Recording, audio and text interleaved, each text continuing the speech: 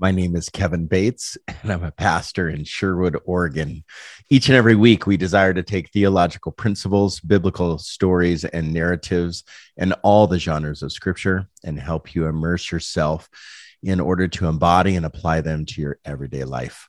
I want to encourage you to tune into this online broadcast each and every week, and ways you can support our thoughts and our ministry and our time here is to follow our Instagram page, like our Facebook page, of course, as well. And you can listen to this online broadcast and make comments underneath any social media channel, YouTube, Facebook, or online platform that you listen to. You can listen to this. You can financially support our ministry through our website, resonatelife.org, under the Give tab. So you are joining us live on Thursday night at 8:30 for this podcast, and this will be replayed as a part of our Sunday morning broadcast as well. So every Thursday, we're coming together for this broadcast and giving a live and better understanding of the material that we are covering. So we call this a deeper dive. So if you can, and you have been following us online, you will remember that we are in a series called Atlas of the Heart. And today we are taking a biblical view, looking at a biblical view of emotions created through uncertainty. So I'm joined today with Shreya Bodner and Jake Flug, two of my leaders at Resonate. Good evening, Jake and Shreya. Good evening. Thank you. So we need to be get centered a little bit, because leading into this, we're like, when do we actually hit start video? And of course, I was late to the game. I was the last one. Usually I'm the first one. So I apologize for that. All right. So we are covering this topic, Atlas of the Heart. This is based off of Brené Brown's book, Atlas of the Heart. We're using this as a structure only, where we're just walking through her assessment of emotions created in certain life situations, like places that we go, like this week, when we are uncertain.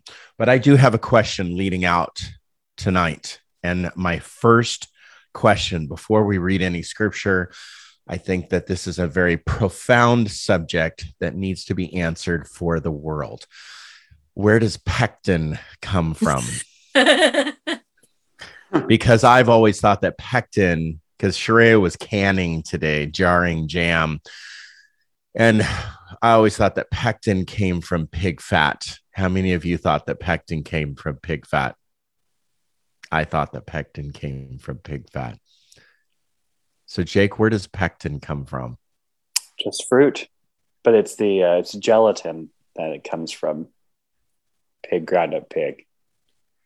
So gelatin comes from pig fat or ground up pig? Well, marrow, skin, fat. I think it's just like connective tissues. Yeah. Jews wouldn't like that. Correct. No. They couldn't use gelatin.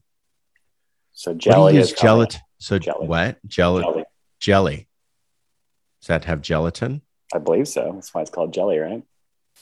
No. Jelly uses pectin also. I don't know. You strain the fruit out. Jelly, you leave the fruit in. Wait, no, I got it backwards. Jelly, you strain the fruit out. Jam, you leave the fruit in.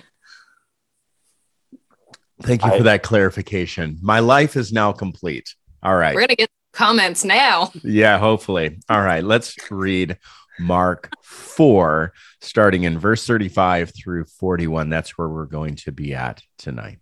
Later that day, when evening came, Jesus said to them, "Let's cross over to the other side of the lake." They left the crowd and took him in the boat just as he was. Other boats followed along. Gale force winds arose, and waves crashed against the boat so that the boat was swamped. But Jesus was in the rear of the boat, sleeping on a pillow. They woke him up and said, "Teacher, don't you care that we're drowning?" He got up and gave orders to the wind, and he said to the lake, "Silence, be still." The wind settled down, and there was a great calm. Jesus asked them, "Why are you frightened? Don't you have faith yet?" Overcome with awe, they said to each other, "Who then is this? Even the wind and the sea obey him." So, kind of a short passage of scripture that we're going to talk a little bit about. Usually, that scripture is used for why don't you have enough faith in the midst of your fear, or have no fear. And there's a lot of Christian cliches that we use in the midst of somebody's emotion. So, somebody has emotion of fear, they have an emotion of anger, they have an emotion of overwhelm, they have an emotion of dread or even excitement. And the positive emotions in Christianity are always affirmed, or really there's only one response that we can have because of the death, burial, and resurrection of Christ, and that we were saved and forgiven, and we live this whole life in Jesus, that the only response to life that we can have is joy. And everything else, all other emotion is wiped clean. You really can't have depression, or you couldn't have stress or anxiety or different emotional responses in the Christian world. The only other response, or excuse me, the only other emotion that we can really have in Christian life is shame.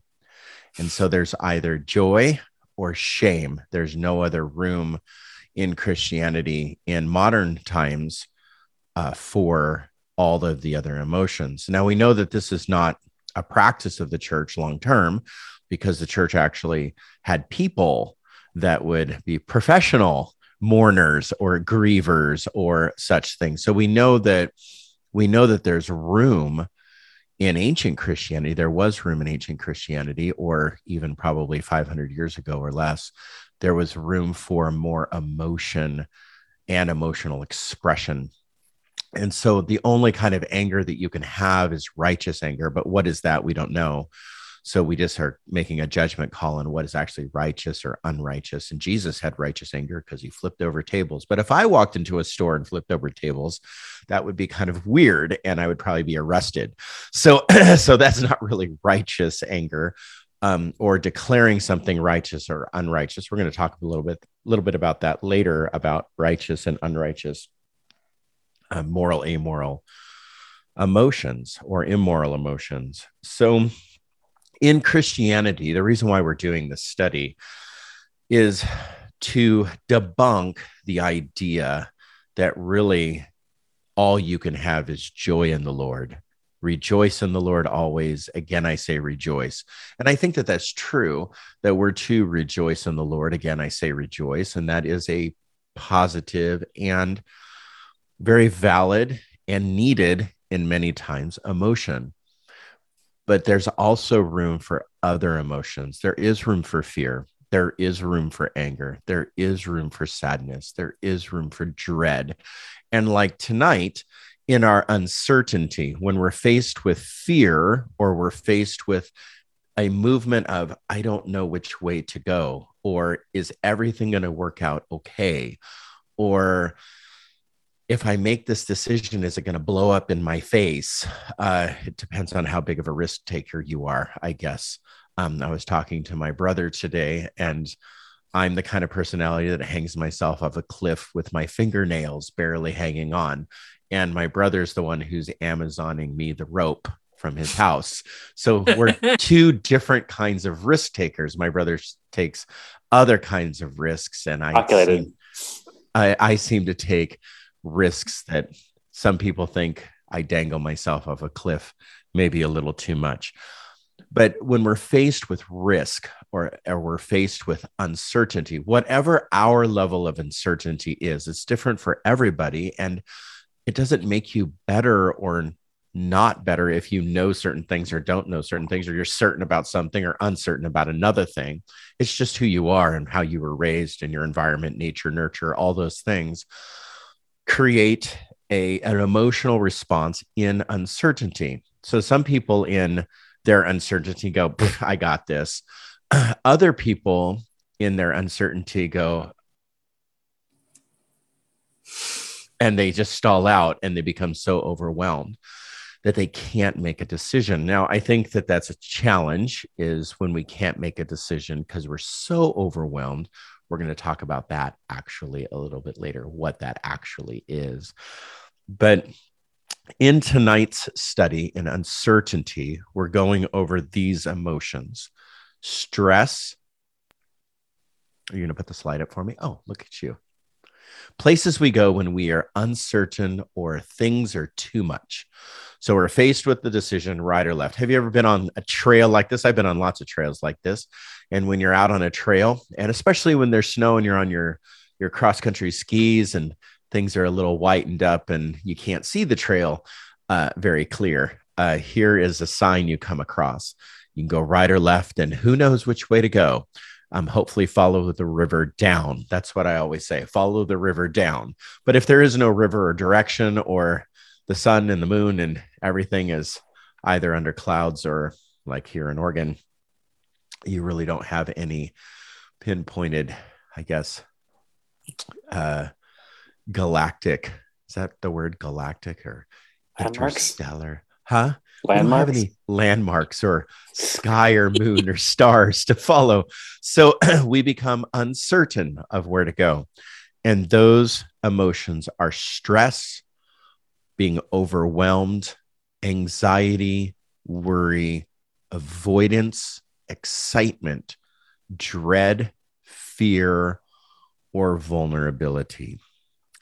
So here's a couple that we're going to go over tonight. We're going to kind of reduce those down because we really don't have time to go over all of them. But we're going to cover stress, overwhelm, anxiety, and vulnerability. And we're going to talk about the biblical ideas or the biblical stories that we have about those. So let's talk about some stress. What do we know about stress from the Bible? That it is a thing that people experience. That's a real experience. Yeah. I think if we look at stress being the environmental pressure, unpredictability, lack of control. Yeah. Maybe we just came out of Exodus, and I don't know if stress or overwhelm is quite the same. We can talk about motivation a little bit later, but overwhelmness is the overpowering of stress, right? Yeah. I would say overwhelming is like the next level stress. Yeah. So it's actually the stalling out. Like you're stressed and then you stall out would be overwhelming or overwhelmed. Yeah. Brené Brown says stressed is being in the weeds, overwhelmed is being blown. Exactly. Yeah. So you're totally just buried out of it, and probably not functioning at a high capacity. Yeah. Because I can function under stress. I can't function to the regular capacity when I'm overwhelmed. Mm-hmm. Yep. Yeah. So I mean, gosh, there's lots of stories that involve stress. Being like Nehemiah rebuilding the wall, and the stress of the outside rulers speaking in. I think that's a good one. That he was in the weeds with it, but he was not overwhelmed by it.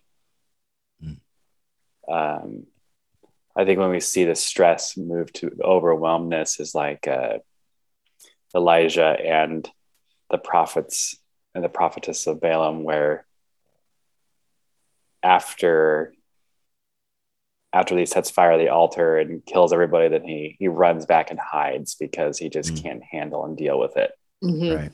So he had this stress situation, and it overwhelmed him so much that he had to hide. Like an angel had to feed him for 3 days before he could even walk. Correct. Yeah, that's the overwhelmedness. Yeah, I think when the story, the narrative of Jonah definitely shows a stress where he tries to run.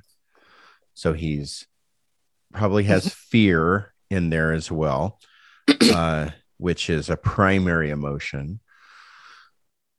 Yeah, I think that though the stress of actually accomplishing what God had asked him to accomplish, and what certain people groups did to others, actually walking into a community saying, repent and believe in God. It's like, turn or burn. Yeah, turn or burn. That would have stressed anybody out. So running away might be the expression or the outward expression of being overwhelmed or being stressed. Mm-hmm. In our story tonight, I mean, the disciples would have been pretty stressed out on that boat. And many of them were fishermen, like they knew how to navigate the waters. Right. So I think there's probably a moment where it was like, oh, this is fine, we can handle it. This might be a little much. Oh, we're way out of our depths here. Right. And if you would put that scripture back up, let's deconstruct a little bit. Because I think people misinterpret this scripture a lot. We're focused on the storm. We're focused on the boats, the gale force winds arose, waves crashed, and look at this miracle that Jesus is going to perform. Why are you frightened? Don't you have faith? The winds and the waves obey him. So we see the miracle of Jesus, and that's not really the point of the story. Even the people that are afraid, that's not really the point of the story. The reason why Jesus actually says, why are you frightened? Don't you have faith yet? It wasn't the fact that there were winds and waves and that Jesus made them, the winds and waves, obey and calm down.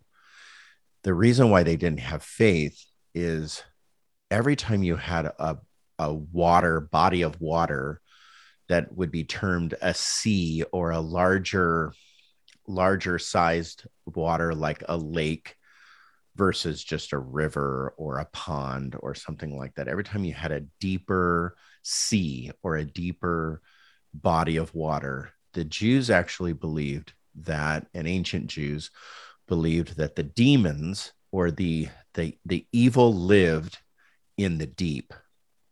And so Jesus walking on water actually is Jesus putting Satan or the demons or evil under his feet. And so he's actually a positional authority over what they would deem evil. So the point of this would be the winds and the waves. And Sheree in our pre-work actually said it best, is that Jesus had control of even the demons and the devil in this story. So Jesus was a higher authority than the deep or evil or Satan. So this idea of why are you frightened?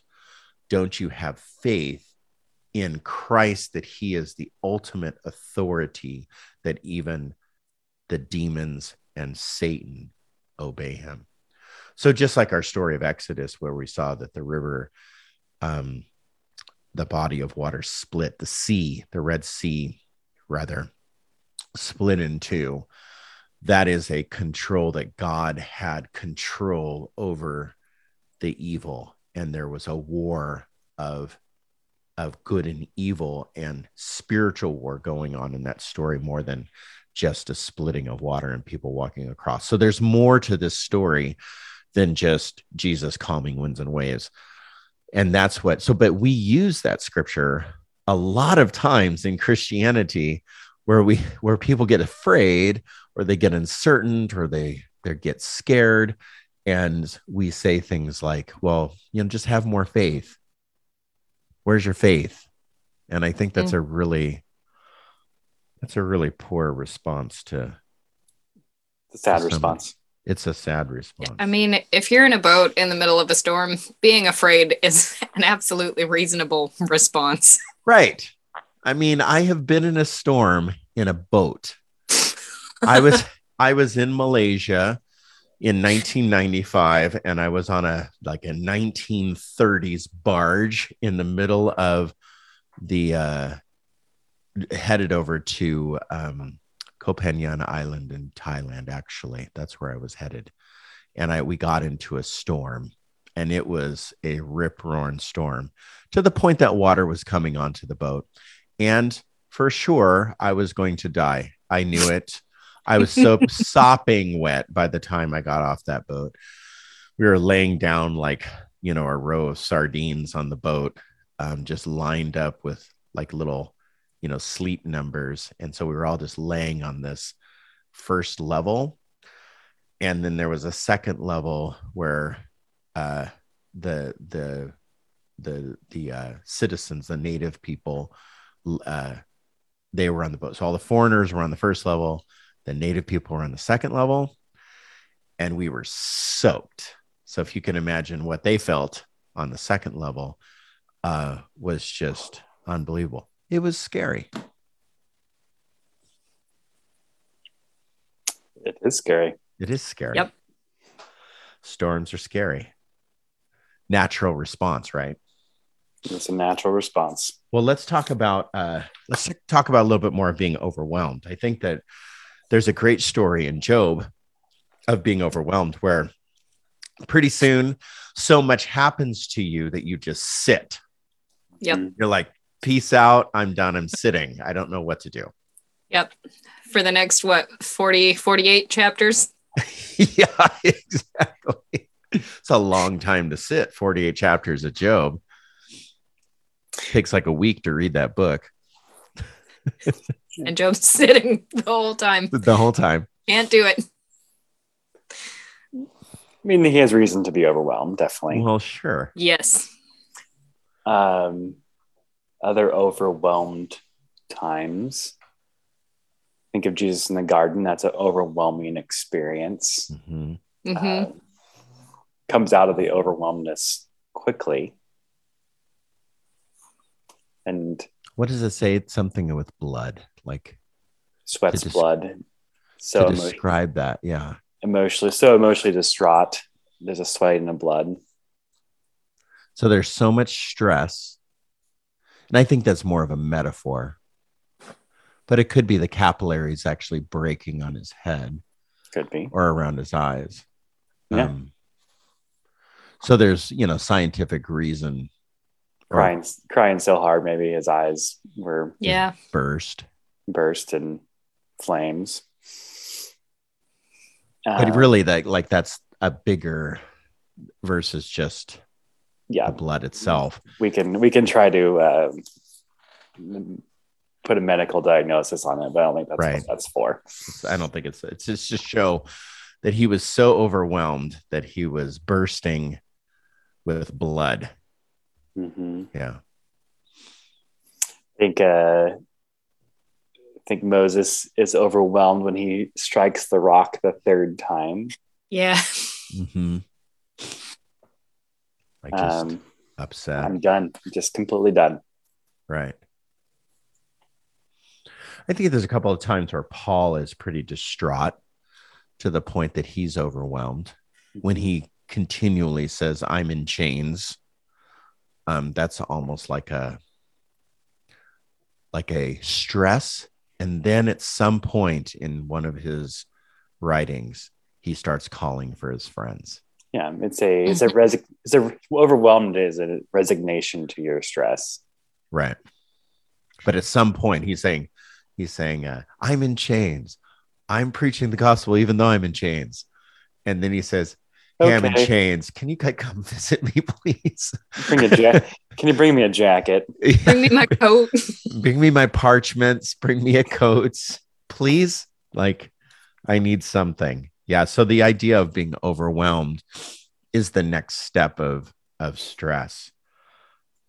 In Brene Brown's book, it says basically it's an unfolding faster than my nervous system and psyche can manage. Mm-hmm. So it's something that is... Life is moving so fast right around you. It feels like that you have no control whatsoever. Have you guys ever felt that way? Today? Yeah. I sat all day.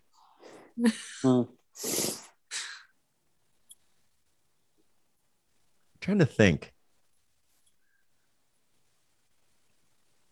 I have. Oh, yeah. Yeah. Everything that description of life moving faster than your nervous system can handle. I know exactly what that feels like. Yeah. Mm-hmm. But then trying to recall a specific instance, like it's almost like my brain is like, no, we don't want to go back there. Right. That's a good point. Yeah.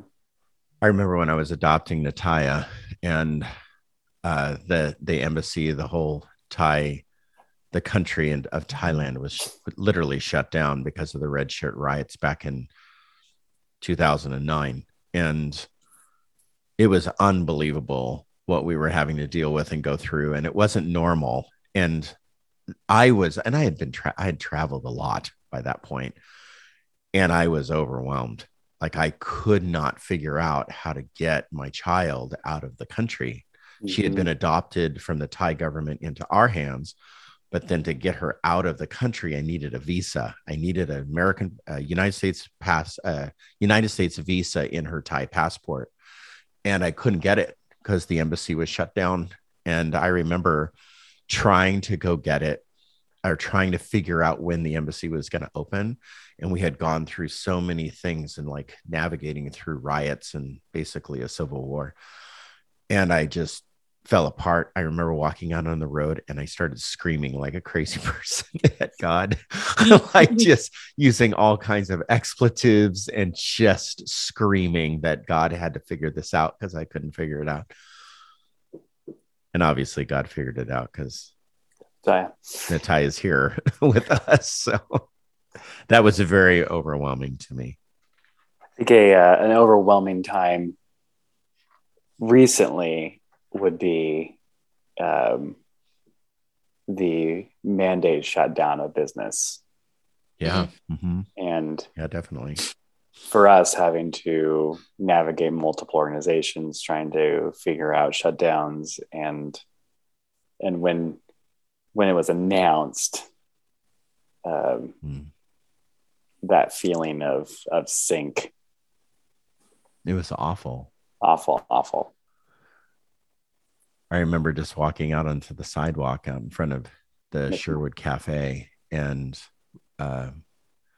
just pacing on the sidewalk. I think we were up at Miniman's when it was announced, but yeah.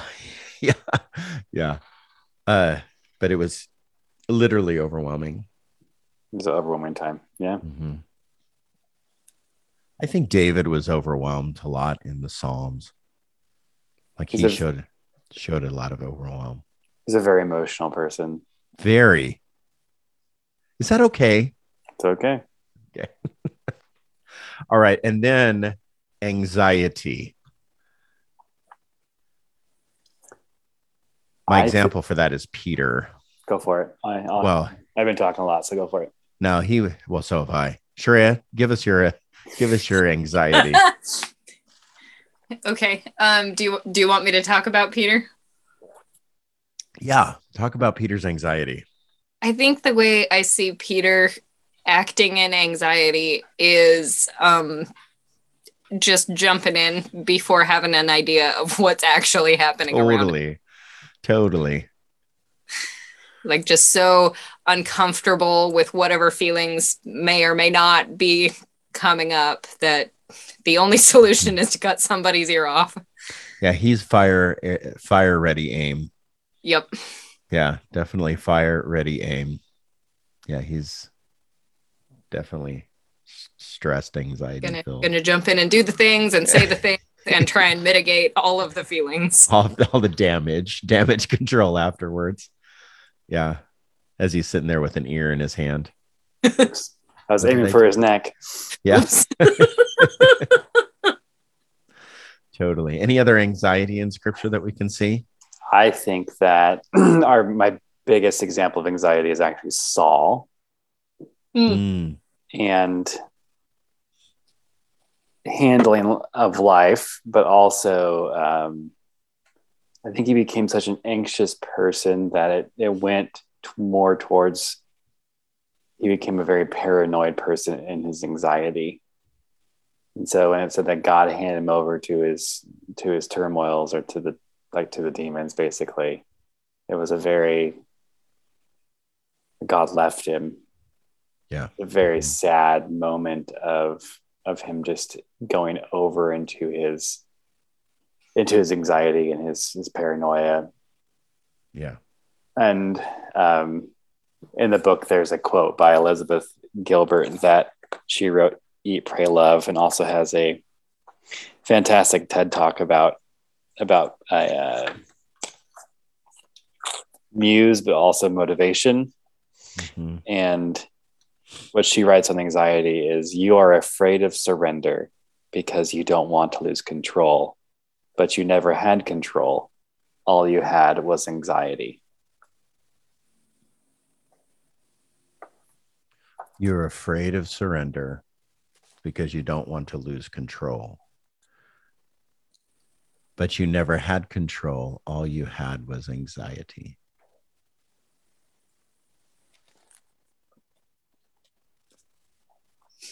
Let that one sit for a while because that's really good. So vulnerability, when this emotion is presented in Brene Brown's book, Atlas of the Heart, it's presented in a emotional response. And I think that there's two nuances to vulnerability. One nuance is in our control, and another is not in our control. And so when we are in an uncertain moment, a lot of that vulnerability is not in our control. So there's a presentation of vulnerability. I'm going to be vulnerable with you now, and I'm going to tell you things about my personal life, right? Or NAAA, some of the recovery groups, they start out and they say, hi, my name's Sam, and I'm a alcoholic. I'm a drug addict. I'm a, whatever the reason is that they're in recovery. They'll state that as a purposeful presentation of vulnerability that equalizes everybody in the room. We're all the same, but also just to share and state the obvious. This is why I'm here. This is why I need this group. This is why I'm sharing with you today. So there's a presentation of vulnerability that is within our control, but in uncertain moments, there's a lack of control. So that's when we kind of feel stripped down, that we feel emotionally naked, or we feel like something was shared or something was done that I didn't want necessarily to be shared or done. And so that emotional response to uncertainty, I think, would be more the nuance of the out of control. Mm-hmm. Do you guys have an example of that one?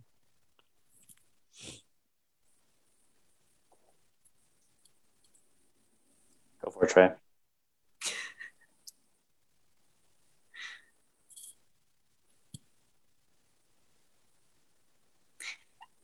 I mean, just the example you gave, like when somebody shares something that is yours to share and you weren't ready for it to be shared. Well, I meant biblical examples. Okay. Do you want to be vulnerable with us right now? Sorry. Sorry. Through. You're right. Like, oh, I was wondering, like, why was that funny? I don't understand. Now I understand why you had this take back, oh, you want me to share? Go ahead, Sharia. Time for you to be vulnerable. Oh, this comes from the pre-work, but the woman who was caught in adultery. Yes. I imagine she wasn't ready for that to be shared. No, she wasn't. And in that story, Jesus writes in the ground. Mm-hmm. And you can't prove my take on this from scripture, but it makes it. Yeah, you can't take anyone's take from scripture because you really don't know. But she was taken out of the place that she was in, obviously caught in adultery. So the chance of her wearing very little clothes is probably great. She was taken in the middle of basically a crowd of people. And Jesus kneels down in front of her and writes in the dirt. So my guess is no matter what's written in the dirt, if the hermeneutic of the story behind the story, or the story that is bigger than the narrative itself, is that Jesus was covering her shame, that Jesus was actually distracting the crowd from her shame by writing in the dirt, just by covering her shame, like, just, hey, look over here. So that idea of vulnerability could be seen in that version of that story. That yeah. I think Paul wore his vulnerability in his body. Yes. There was something wrong with him. Something wrong with him. Yeah, wrong. That's a bad word, but he was stoned a couple times. He was hobbled, like they broke his legs. Mm-hmm. What else was that? Like shipwrecked twice. Fought wild beasts. Fought wild beasts. And so the chances of him just being completely physically destroyed. Yeah. And in one of the letters, I think in the Galatians, it says, look at these letters I write with my own hand. Look how big they are that I have to do it. Mm-hmm. Yeah. So either he couldn't see. Yeah. Or he couldn't write. Yeah. And so he wore his vulnerability on his body. Right.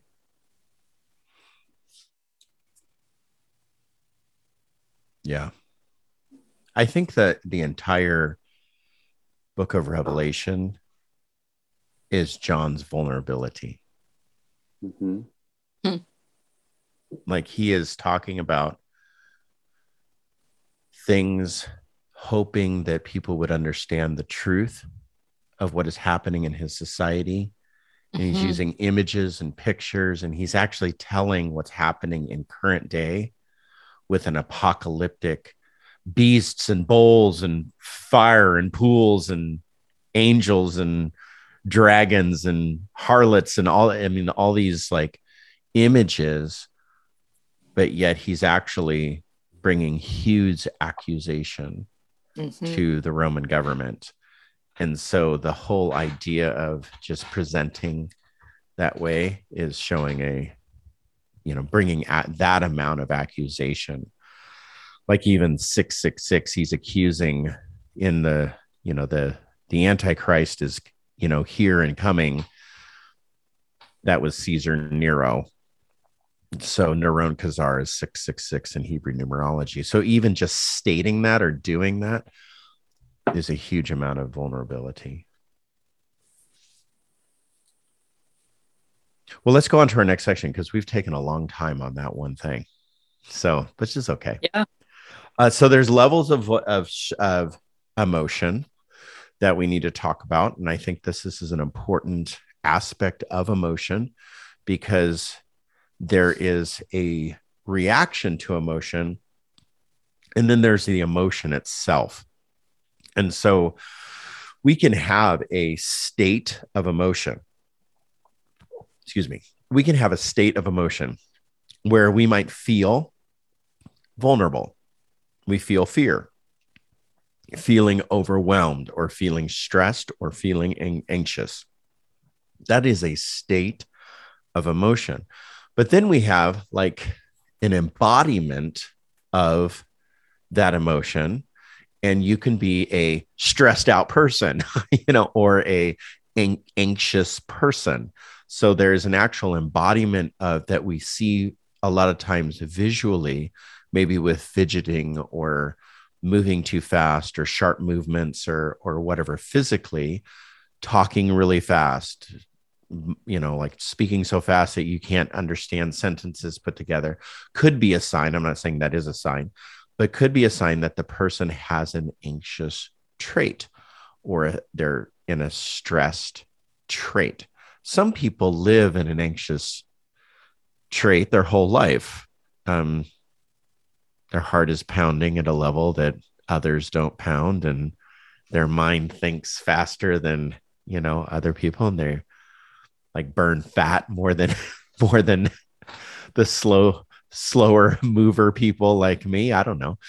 But people that are in a trait of anxiety, it is an embodiment of that anxiety. That, and I'm not saying that this would happen, but another aspect of emotion, you have a state of emotion, you have the trait of emotion, but then you have the disorder of emotion. And the disorder of emotion is much different. That is where we're responding to our emotional states hard, where we might feel sadness into a deeper depression. We might feel a grieving into depression. We might feel a fear into an anxiety disorder, where we're afraid of multiple things all at the same time. And that turns into more of an anxious disorder. Most of the time, and I'm not saying that this is all the time, but most of the time, people can determine and diagnose those things with because there might be a chemical or a physiological issue that's happening within the mind and the body. So it could be as simple as food and sleep. It could be as complex as serotonin levels in the brain that would need some modulation and some control through antidepressants and anti-anxiety. So medications. So it could be really simple. I'm not getting sleep. I have sleep apnea, or and that's a little more complex, but I have lack of sleep, or I'm not eating properly. Therefore, I'm under anxiety all day, or there's something else happening. And either one, I guess, could be called a disorder, because it's an anxiety that is more of a medical issue, or a stress that's more of a medical issue, versus a state or a trait. It's very easy, though, I think, in my experience with people, to say, when we say I'm depressed, because the church's and society's rejection of stress, anxiety, or our rejection of depression, we think that depression's bad, so we immediately have to do something about it, versus letting a grieving process run its course.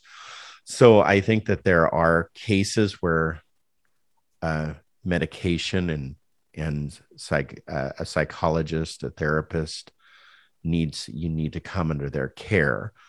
And there are other times where you're just depressed, and you have very many reasons to feel and experience that depression. I would just encourage all of us, who's ever listening and whoever will listen to this in the future. There's two things I want to say. First is, there's nothing wrong with going to counseling. There's nothing wrong. And I would encourage that. I would encourage that for everybody. At some point, just hit up your therapist. It's good work. Number two is, counseling is okay. And there's nothing wrong with it.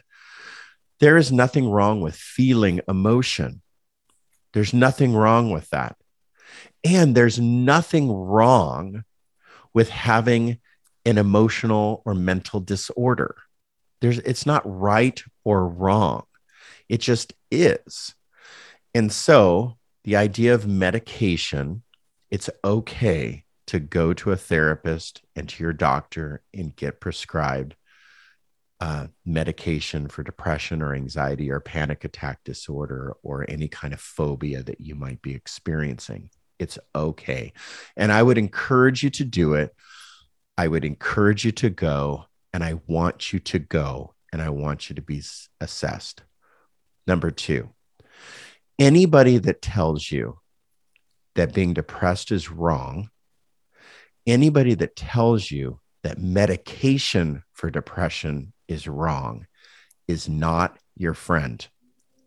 They are not looking out for your best interest, and they don't know anything about medication and what that's for. And so I'm not a doctor and I'm not a therapist, but I want to encourage you. I know many pastors who have said, just go off your medication and have faith in God. just go off your medication and just seek the Lord. Lean on Jesus. That is the worst advice. And we are not medical professionals. So I'm going to tell you, lean on Jesus and lean on your therapist and your doctor. And I just want to encourage that those two things, those, just embody those, just know that you're encouraged and that it's okay to go seek that kind of help. And I want you to seek that kind of help. So that's my little shtick about emotional disorders. It's very easy to, and difficult at the same time, to assess them and to diagnose them. And it's an easier process than it used to be to do that. So I would encourage you to do that. Is that fair to say, you guys? Can I say all that? Yes. Good. Anything to add to that?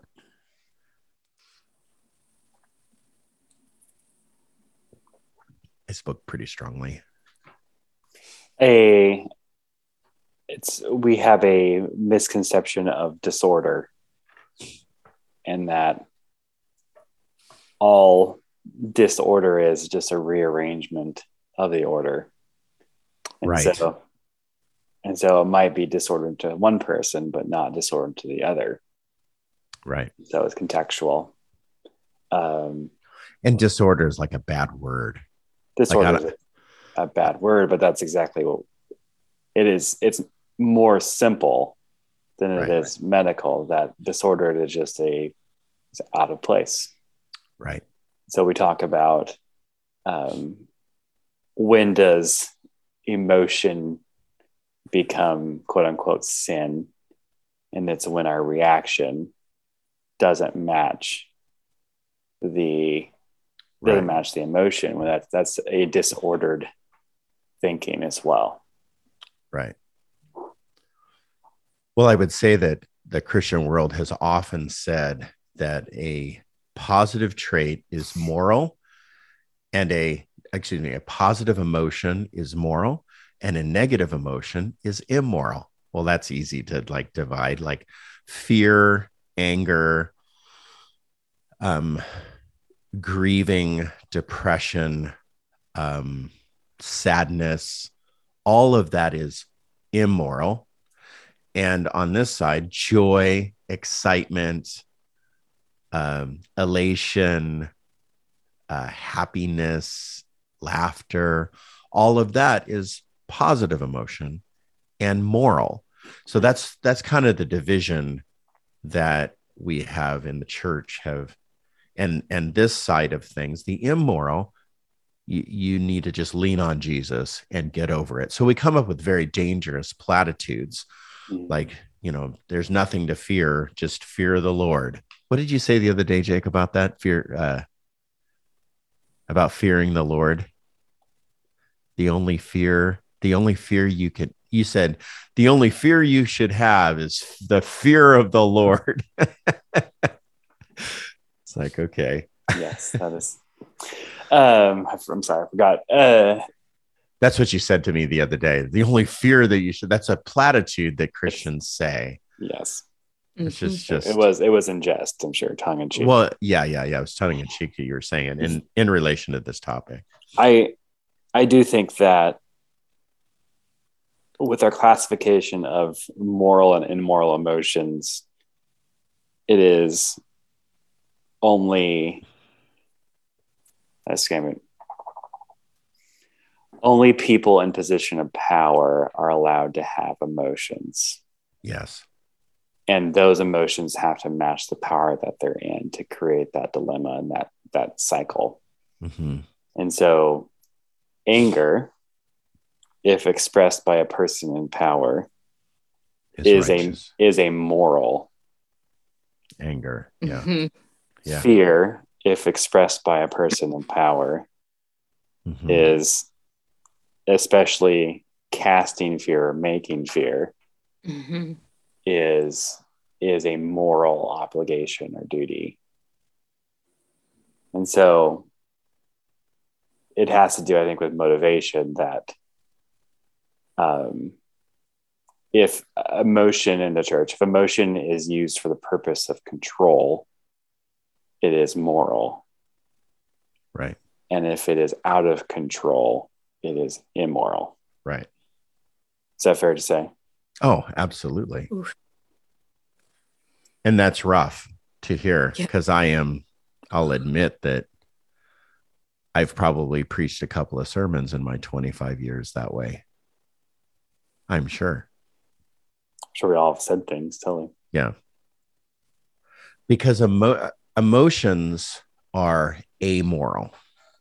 And we really need to embody that emotions are amoral. They're not immoral. Primary emotions, there's nothing right or wrong about primary emotions. They're not sinful or righteous. They just are. Primary emotions are just, they exist.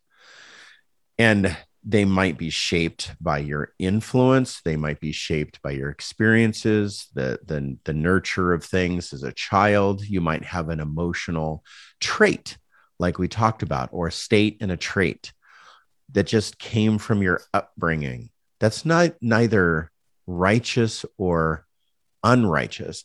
I think the expression, the aggressiveness, or I guess the passivity, the aggressiveness or the passivity behind the primary emotion of like anger. Anger is amoral, but when we get aggressive or passive aggressive in anger, that becomes immoral. So it's our expression. Did I say that correctly? I think so. So anger is amoral, but the passive or aggressive expression of that primary emotion makes it immoral. And so we can have anger, and that's a neutral expression. In a secondary emotion, like when my daughter's out at track, like she was this afternoon, and she's getting ready for the race and she's getting all psyched up. I mean, she loves to be around her friends, and she's with that group of people, and that group of people are like, good job, good job, good job, getting all psyched up. I guess getting psyched up or getting excited over something that you're actually afraid of, losing, right? So you don't want to lose. You don't want to come in last place.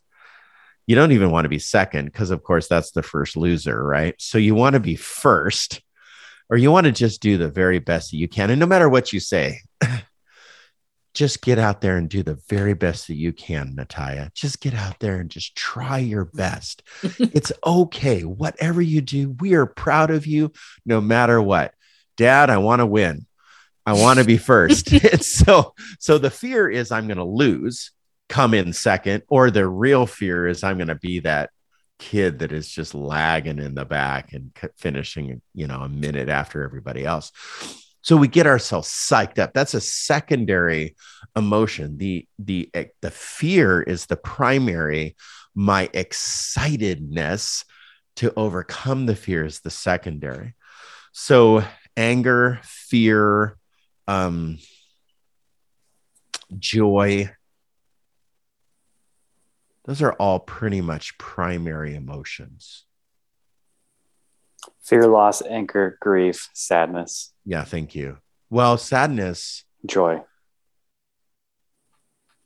Okay, sadness could, I guess. The flags. Sadness could be a secondary. Could be. Because there's a loss. So you have a loss. Loss could be, the feeling of loss could be the primary, and the sadness is the secondary to embody the loss. I don't know. We'll have to look that up a little more. But we engage in emotions, secondary emotions, like when you have to go talk to somebody that you really don't want to talk to about a subject that you don't want to talk to them about. So we get ourselves psyched up. Hey, I want to meet with you. Let's meet for lunch. Let's get together. And then you sit there and you practice before you get there. You repeat in the mirror. So what I want to tell you today is you're a jerk. And I just want to let you know that. And so you get yourself all secondary psyched up. And it's one of those, I guess when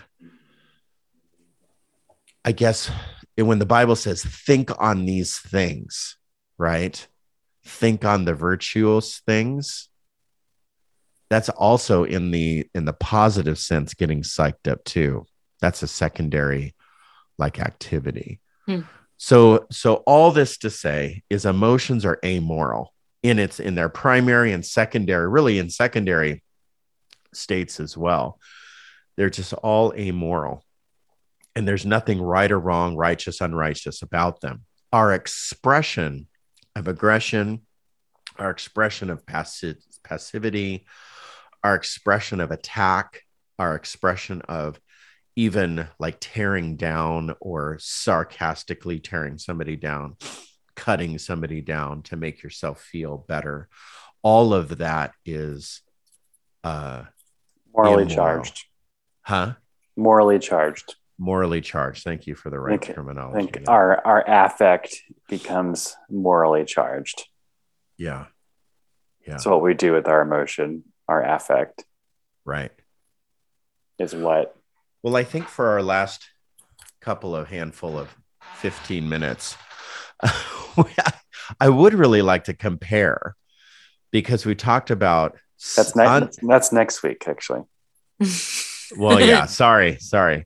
I would like to juxtapose these two ideas. So we have uncertainty, which is okay. We're all going to be faced with uncertainty.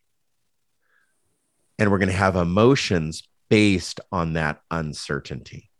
We're going to have overwhelm, stress, dread, anxiety, vulnerability. We're going to have all of those emotions. And like we said, that's okay.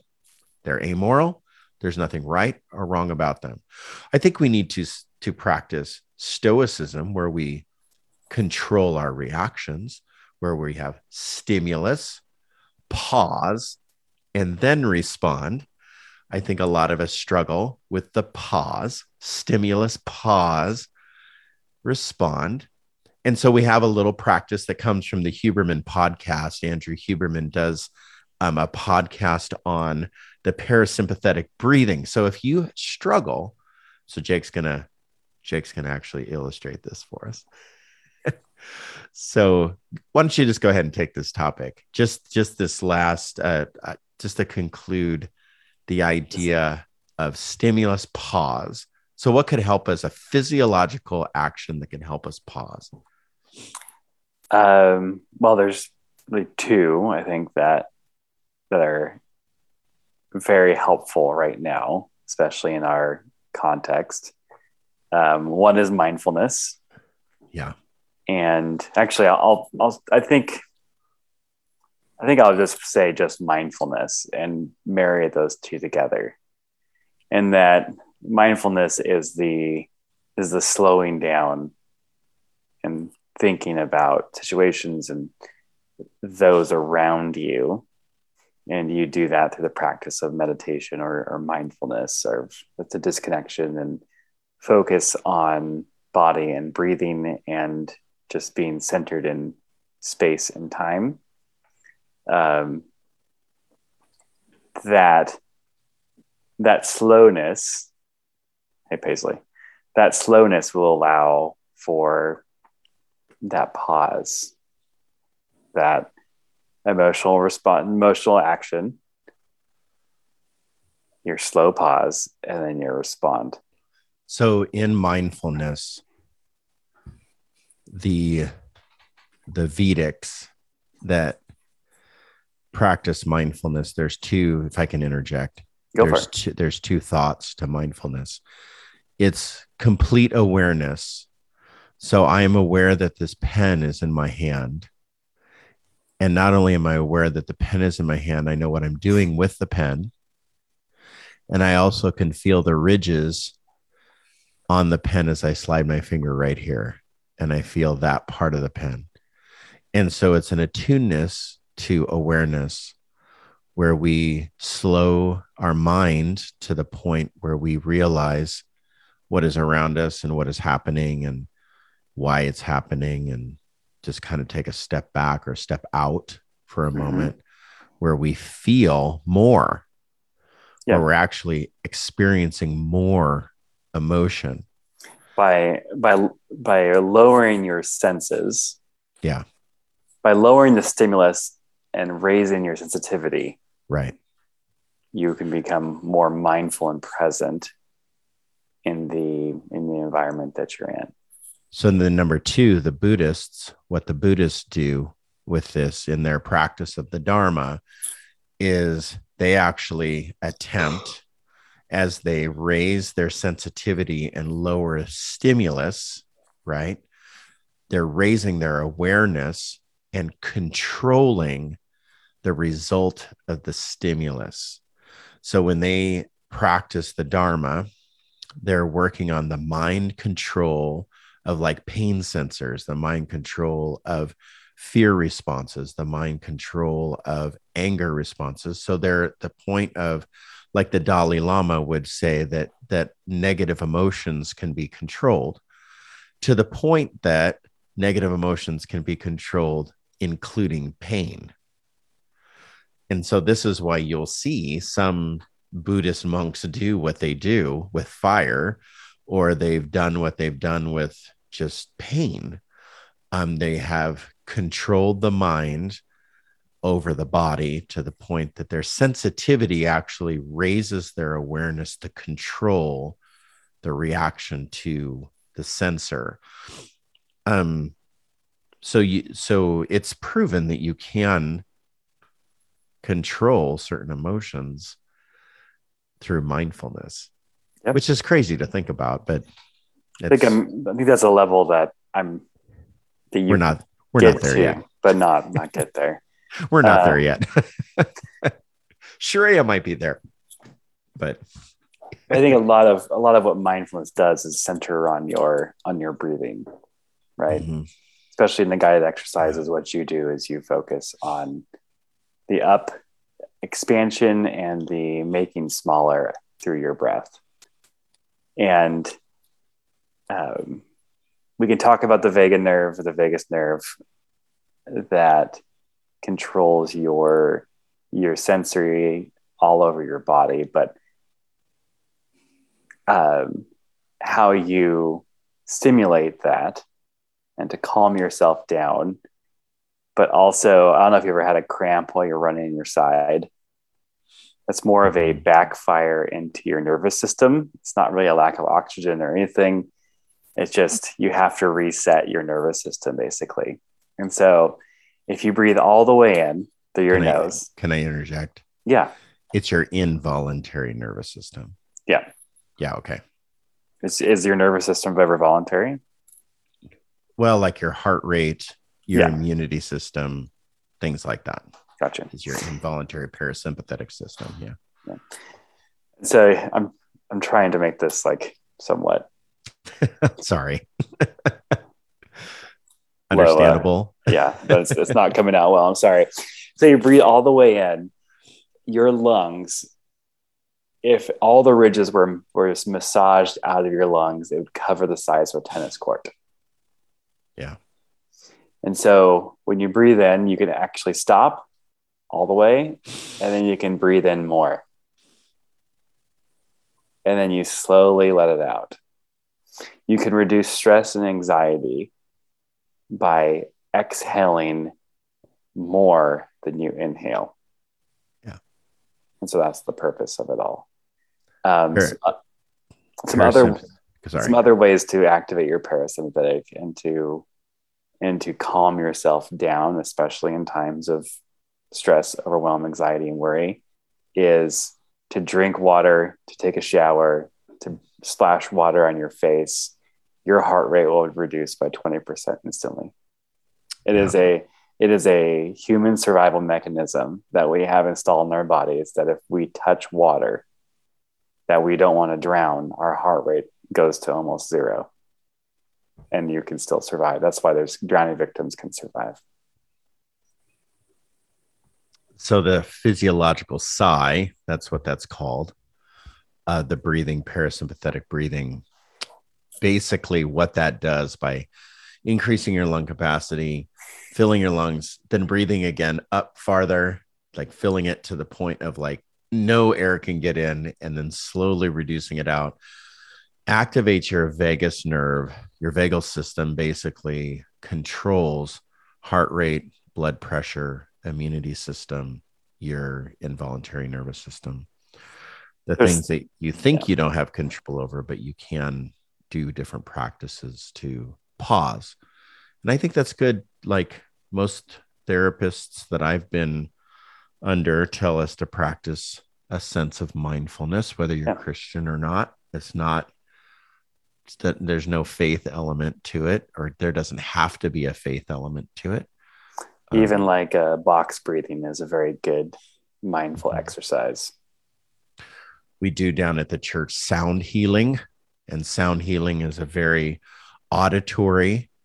There's actually vibration, and there's, of course, scientific proof that vibration does change physiological responses. And so having we as a church do not do the sound healing. There's a sound healing class there at the church. Yeah. Which is fine. Building. Yeah. It's at our church building, so we do it. We provide the facility for it, and there's drums and there's bowls and there's all kinds of sound instruments that are used for healing. And I find that to be, it's beautiful. Some people think it's mystical. Some people think it's, weird. I just find it good, and it's enriching. Okay, we got to move on to our last thing because we only have like 5 minutes.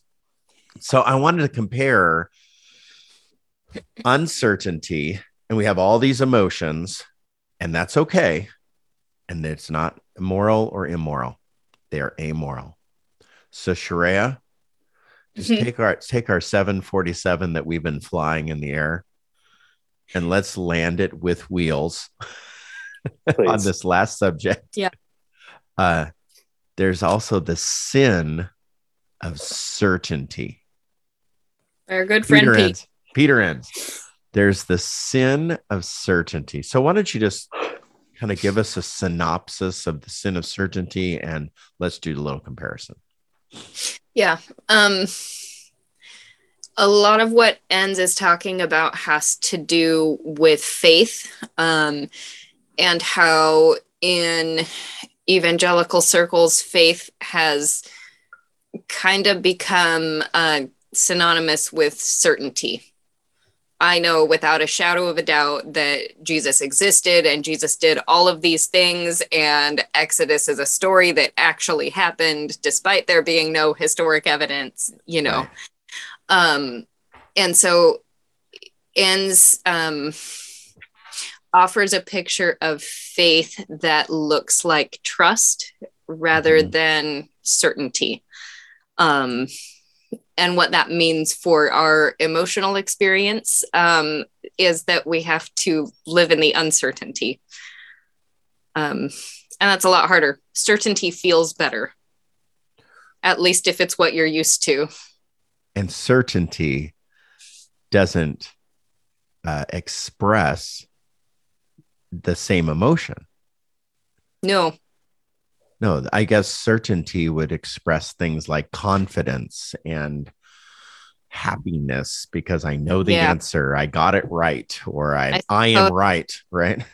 It's no wonder if we ended up with a church that only accepts joy as our only emotion, because anything else shame is too. Oh, right. Joy and shame. Dun dun dun. Yeah, thank you. Yeah. Certainty threatens trust, but knowing doesn't last. It shouldn't last. It doesn't. It hasn't in my lifetime. I'm almost 50 years old, and I thought that I knew everything when I was 20. Yeah. I think people that believe in their way is the only way. I'll say it that way. Yeah. There's certainty or knowing shouldn't last. And I think that's a should contract I'm okay with. That if you're not certain, if you're ever not certain, if you never have doubted, if you have never not known, I think there's more issue there than having doubted, being uncertain, and not knowing. Yeah. You've never learned how to trust. Right. There's no trust there. Descartes, the phrase is, "I think, therefore I am," right? Mhm. That's the popular one, but that's only half of the quote, and no one really hits the first part of it because I think it's too scary for people. And it's, "I doubt, therefore I think, therefore I am." And so it is doubting that makes us better humans. Yeah. So faith and doubt are kind of the same. Two sides, the same coin.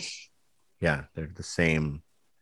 They're in the same two shapes connected together, right? They're connected, where you really can't have faith without doubt and doubt without faith.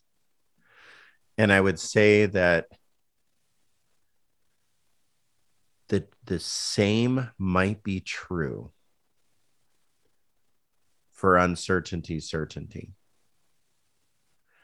where when I become more certain, that's actually the more uncertain I actually am. Yeah. So when the more I know, actually the less I know. So I just know something about this. I know that pectin now is not made from pig fat, just because I know something doesn't mean that I have the truth. The truth. Yeah. The fact. We'll say fact, not truth. No, actually, if I just, philosophized in my head a little bit, I think that knowing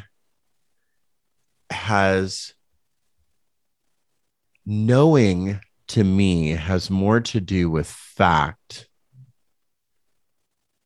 and truth has more to do for me with wonder.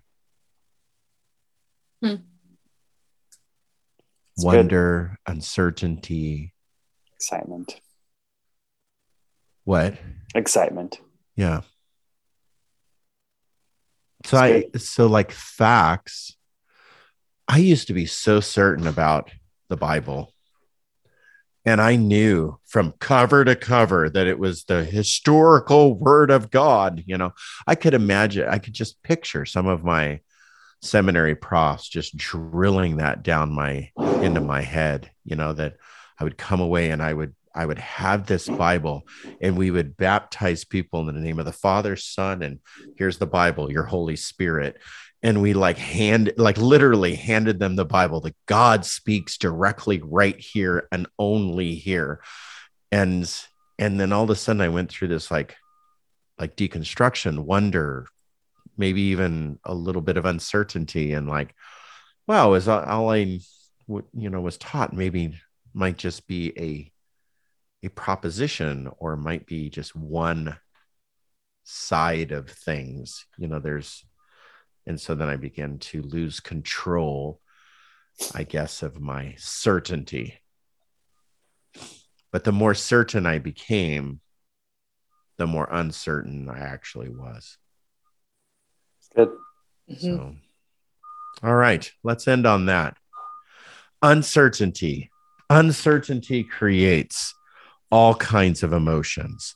And those emotions are, if I go back, stress, overwhelm, anxiety, worry, avoidance, excitement, dread, fear, and vulnerability.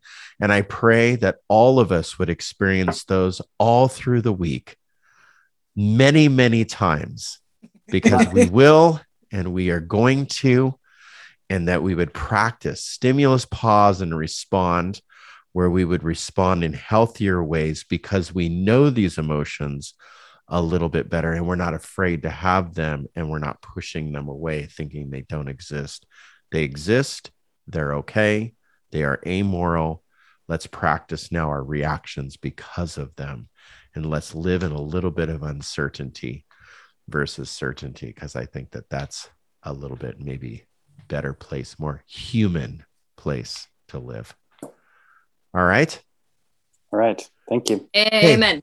Hey, awesome. All right. Thanks for joining us tonight, and have a wonderful, wonderful night. Next week, compare how we compare through Atlas of the Heart.